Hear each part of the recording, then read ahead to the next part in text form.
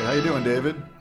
Not too bad, given the situation. Yeah, surviving. For those of you who don't know us, my name is Jeremiah Jenny, and this is David Moser. David, tell us a little bit about yourself. Well, I am a longtime resident of Beijing, probably 30 years, teaching at various universities and doing music.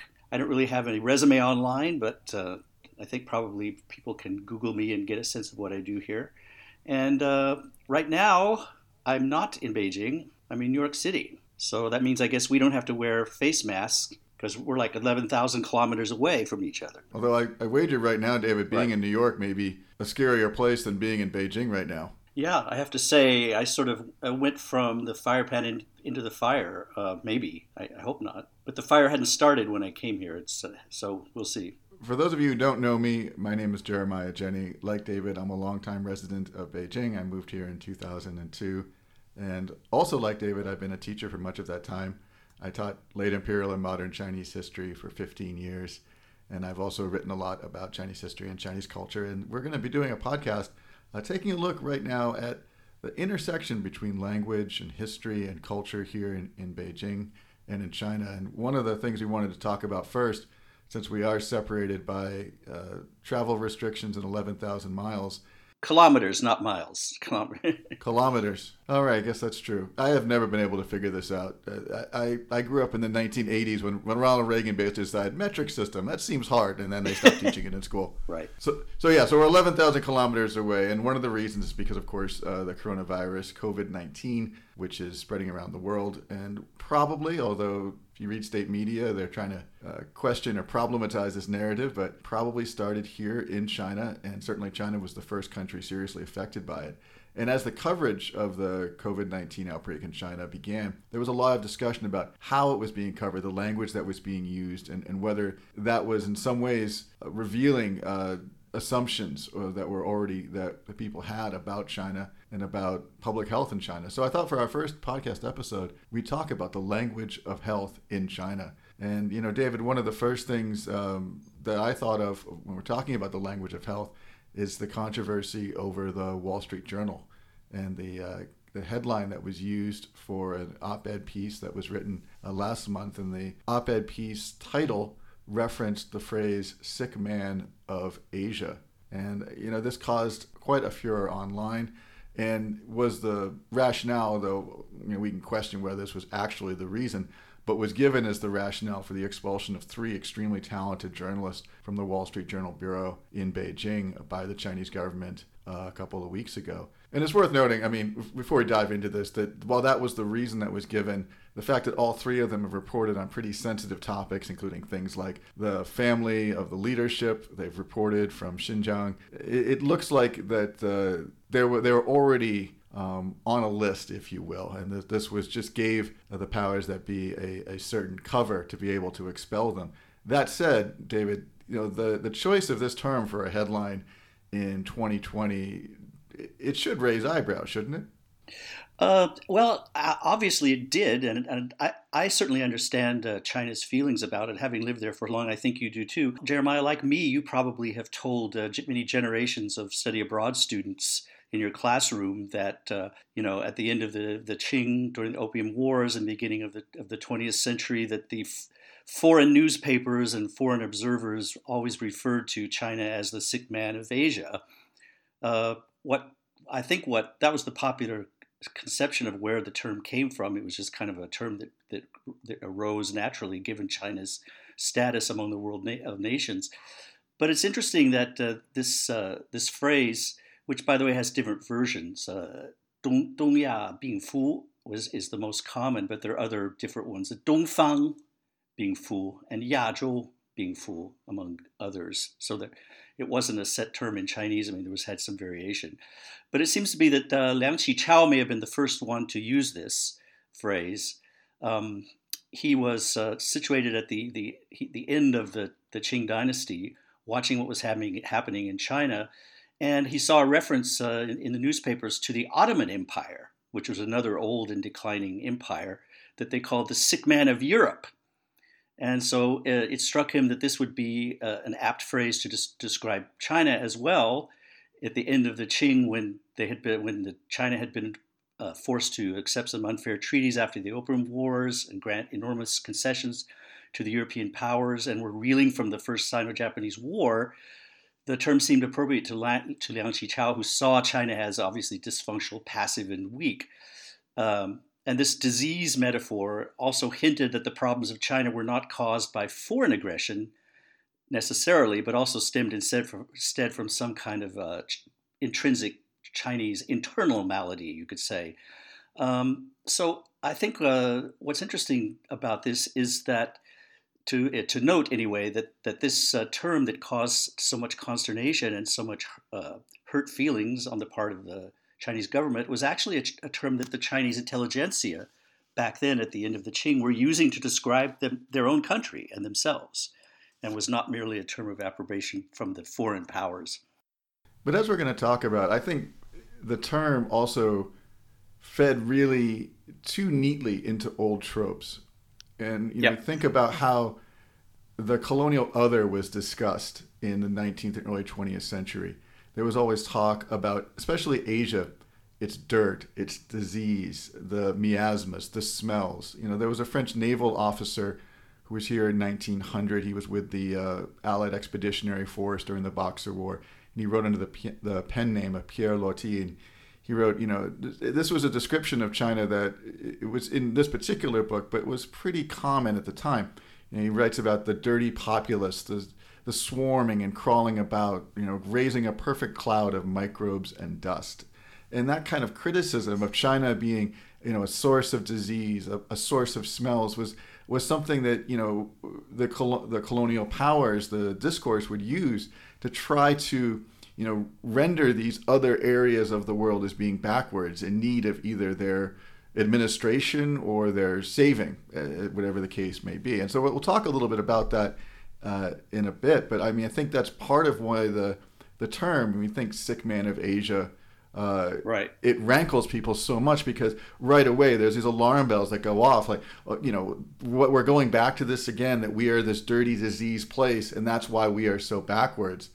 The other thing about that too, and I know there is some talk that this is a phrase that was either used or popularized by Liang Qichao and other members of the Chinese intelligentsia. Just because someone of a particular group uses a term doesn't necessarily mean I get to do it. It's the reason I can't sing along to rap lyrics in the gym. Yeah, so I think that it's obvious that the Qing intelligentsia, the Chinese people at that time, certainly had a kind of a very conflicted national self-image, a sense of nationalism and patriotism, because there was this. They were well aware that they were seen as the sick man of Asia. You published a very timely and very enlightening article in Radii last month called "Empires of Disease: Why the Coronavirus is Such an Emotional Issue for China and the World." I think it would be good for the listeners if you could just maybe recap that article, because it does kind of very succinctly capture why this was actually such a very hurtful phrase and sort of punch in the gut for the Chinese government. Yeah, I think one of the things that the outbreak of coronavirus in China and then its subsequent spread around the world is it unleashed an awful lot and just a horrifying amount of anti-Chinese and anti-Asian racism that was going on. And so, that part of the reaction in China, no doubt, was reacting to what they were seeing going on all around the world. Some of these horrible images and videos they're putting online of people yelling at people of Asian descent, and so you can really, there's a visceral reaction to that. Mm-hmm. I think that was part of this. But as you pointed out, the fact that the virus, it was widely reported to have started in China, it's a kick right to the collective nutsacks of the leadership and Xi Jinping's general groinage region in particular. And I think part of that is, as I talked about in the article, is that you had this colonial discourse of backwards, dirty equals backwards, unhygienic equals uncivilized, and then that those ideas, and this goes back to our friend Liang Qichao. These ideas get internalized by the colonial elites, the intellectual elites of China and other parts of the world. And so the idea of modernity gets conflated with this idea of hygiene, with this idea of health. And so, if you think about the policies of, say, the Republic of China and then later the People's Republic of China. And the leadership has always focused, or has often focused, on improving public health, improving hygiene, improving the body, if you will, as a way of not just in order to benefit the greater good, but also as a benchmark, if you will, of an achievement of a certain kind of modernization. And then to have this happen, this year, but not just this year, because we also had swine flu, and then before that we had the 17 years ago, you and I both remember the wonderful spring and summer of SARS, and the fact that this seems to keep happening, it undermines this modernization narrative that is tied into these notions of public health. And so as a result, I think the government, the party, the leadership here, this is a particular concern because the contract has always been, we bring modernity. Right, exactly. And this has been front and center to a lot of the Chinese, civic messages and messages to the public, especially at times like the Olympics or when there's big events that attract foreign reporters or visitors. Is that there has been, and rightly so, you have to give the government some credit for this. When I first came to China in the 80s, and it was one of the striking things when people from a Western country, from a developed Western country, to come to China and see the extent to which China was still backwards and dirty. People, and public hygiene was famously made fun of by foreigners, as spitting on the street and defecating, little kids peeing and shitting in the street. And the Chinese have done an amazing job through the last few decades, and through crucial areas like the hosting of the Olympics in 2008, to rectify that image and to actually make some very significant changes in public health and in the consciousness of people. China, Beijing nowadays is, I would rather spend my time in Beijing, much cleaner than parts of New York City where I am now. And so I think this is a kind of ironic and sad that this disease, which by the way could have happened anywhere, and similar epidemics have occurred elsewhere, would happen here. And it's ironic and sad and frustrating, maddeningly, to the Chinese government that yet another epidemic would originate in China. Maybe we should talk a little about this link of hygienic modernity, I think you said. Yeah, there's a really good book by a historian named Ruth Vergasky titled Hygienic Modernity. And she takes a look at this issue of colonialism and hygiene and health. And one of the ways she does this is she takes a look at a particular term, weisheng, which is, was originally a term that was used in Chinese medicine. In Taoism, it had an idea of preserving life or extending life. But one of in the late 19th century, you had a lot of new words and new terms coming into East Asian languages from the West. A few of these terms had direct one-to-one counterparts in, Japanese or Chinese. And so one of the things translators often did was to either create kind of new words and neologisms, or to take older words and repurpose them with modern meanings. And this seems to be the case with weisheng. And in Japan and later in China, this term, it linked together state efforts along with local efforts and new modern concepts related to health. Things like hospitals, public health systems, sanitation, bureaucracies, and the idea of kind of regulating the population. But by regulating the population also meant the population regulating their bodies and bodily functions. And that's one of the things you see a lot in some of these early Chinese modernizers who have internalized this discourse. Sun Yat-sen, who was rather famously put off by people farting or people spitting.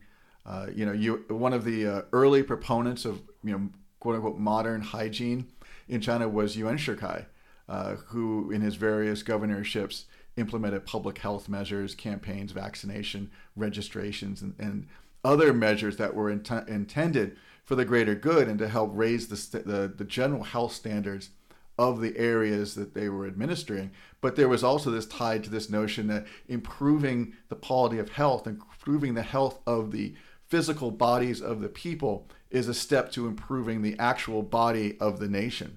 Well, let's trace that a little bit. At the turn of the century, when you had a lot of China began to modernize, the end of the Qing dynasty, there was the importation of lots of these, democracy in science. Modern medicine began to come into China, and also modern ideas about hygiene. And these were reflected, I guess you can see them in the newspapers, magazines, popular photographic journals, and sorts of things that were available to the people on the street. A sort of a new image of Chinese people that had health associations of vitality and health. I mean, it was a time of liberation. You could actually see bodies more clearly for the first time. You saw arms and legs, and people getting suntans and going to the beach and so on. So it was a sort of a different a different time. You began to see people who you began to see this sort of notion, Western, I guess, or Greek notion of the body as this as being muscular, and the limbs and everything being very strong. You begin to get this cult of bodybuilding and all sorts of things happening during that time. Whereas in traditional China, health was sort of envisioned as a kind of a private interior kind of lifestyle, a kind of a mental cultivation. And then suddenly at the turn of the century, you began to have a movement towards a more modern and more open attitudes towards the body and for health. As a kind of a sidelight, I was interested to discover last year that Hu Shi, a famous philosopher, student of John Dewey, and a linguistic reformer, language reformer, actually was also as part of this movement. And one of his sort of agendas was something that he called the 大奶奶主义. And 奶奶not meaning grandmother, but literally meaning bosoms, women's breasts, which he thought Chinese women had this custom of sort of binding their breasts under their clothing so that to de-emphasize their figure or the bosom. And he was convinced that this was unnatural and bad for you, bad for the body, and distorted the body much in the way that foot binding did.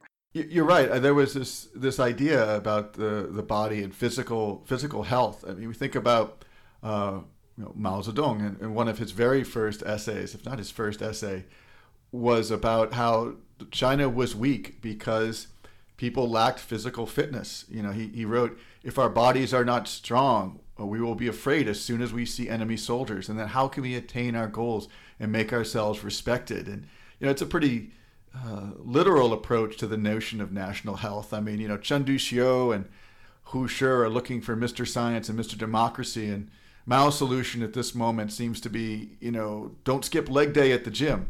But there was this notion of health, and you talked about how it had effect on women's bodies. Think about also in terms of women being seen as vessels of the symbolic, to borrow a phrase. This idea that women and healthy women gave birth to healthy babies, and there were all these kind of healthy baby contests, that were modeled on similar things that were going on around the world, and that you dig down too deep or you scratch the surface, that's some pretty pretty scary kind of eugenics behind it.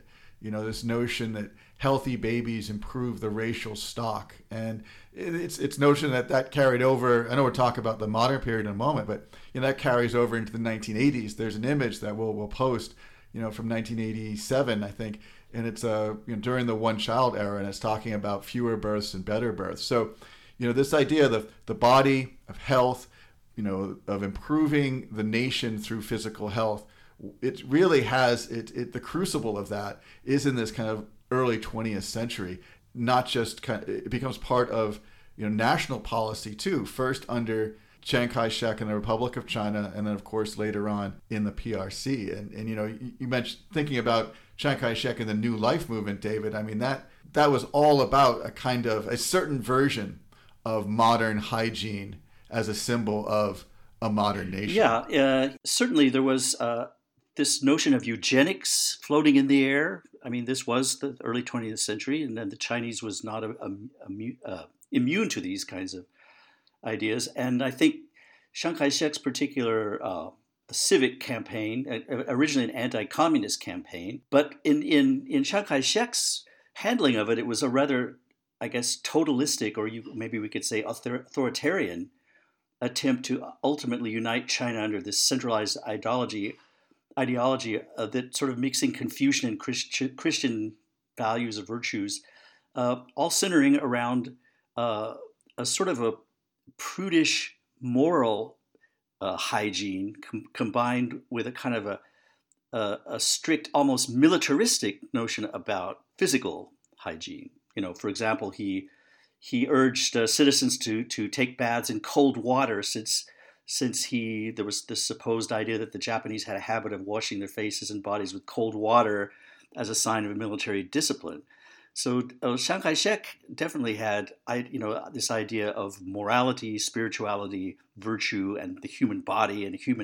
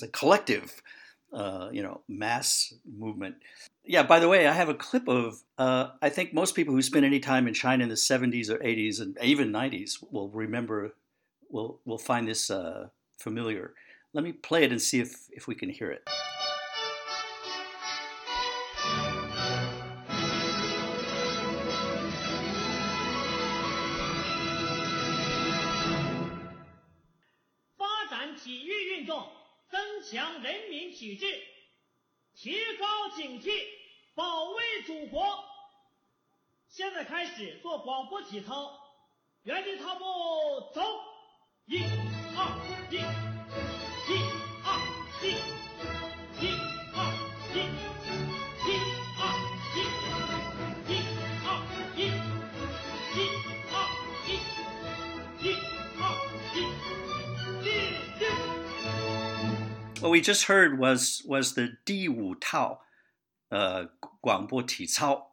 So the number 5, the fifth sort of what's the word set of calisthenic open calisthenic exercises, and that would have been in the 1970s. So this would have been during the Mao era, during the Cultural Revolution, and at the beginning there he shouts out 发展体育运动. So at the first you hear the announcer there shout out 发展体育运动. So develop this exercise regime. 增强人民体质. So we're going to strengthen the people's body quality. 提高警惕. To increase alertness and vigilance, and 保卫祖国 and protect the motherland. So obviously this exercise routine is not just a matter of exercising the body, but it's actually, as you said, it's a very nationalistic, patriotic agenda that everyone has to be strong because otherwise we're weak in the face of enemy aggression. It's very clear what it was all about back then. Sure. I mean, and you think about the 1950s, and there was a panic in China over the U.S. involvement in the Korean War, and this idea of possible, propaganda authorities talked about the possibility of germ warfare, bioterrorism, and you had these posters from the era, people being inoculated against disease for the motherland, and of course the people. I'm looking at one of these posters from 1952, and the person who was inoculated, he's got some guns on him, and this guy's got biceps. This is not just somebody who is healthy from a perspective of having been immunized against the potential American germ warfare, but also he represents the new China, strong, muscular, ready to take on the world. If someone wanted to learn more about this, if someone wanted to do a little bit more reading or to find out a little bit extra about this issues of language and health in China, is there any book or film or other resource you can suggest that might be useful for them? I don't have with me because I can't go back to my apartment in Beijing. It's about SARS. It's called The China Syndrome, The True Story of the 21st Century's First Great Epidemic by Carl Taro Greenfield.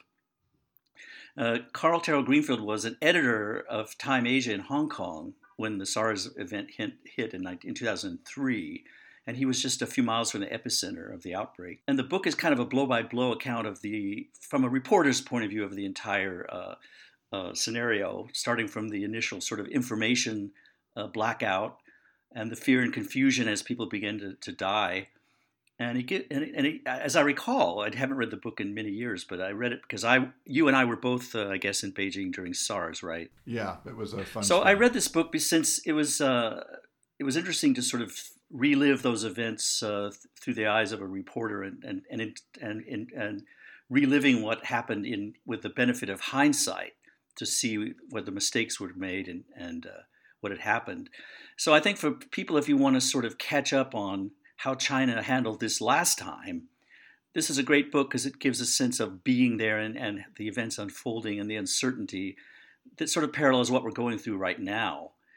And for people who are historians or looking at this current coronavirus incident in a historical context, I think it's a kind of interesting book to at least skip through, peruse, and get a sense of. The book I would recommend, we mentioned it in this podcast too, is Ruth Rogaski's Hygienic Modernity, a very good book about the 19th century history and the history of the treaty ports in China. But I think it has a lot of relevance today because she delves deeply into the origins of these tropes of modernity and public health. And for folks who are curious about why it is such an emotional issue, we talk about public health in China, I think Ruth Rogaski's book is an excellent place to start.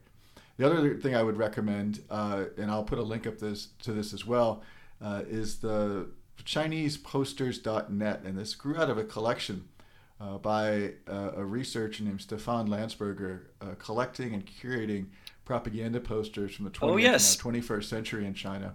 And there's one of the sections is on hygiene and public health, and there's some very interesting posters with explanations and the artist's information talking about, you can really kind of track what were some of the pressing hygiene, public health issues in China in the PRC period from the 50s, 60s, 70s, 80s. It is everything from some of these early germ warfare posters down to, in the 21st century, some of the prevention campaigns around SARS and around the Olympics.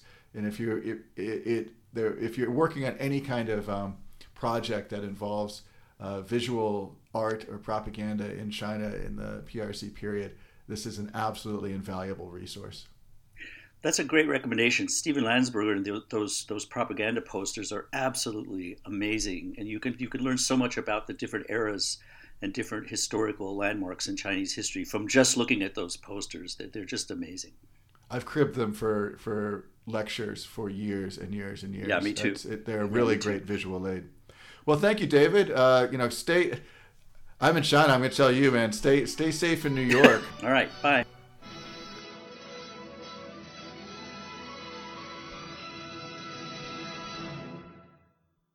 发展体育运动，增强人民体质，提高警惕，保卫祖国。现在开始做广播体操，原地踏步走，1、2、1。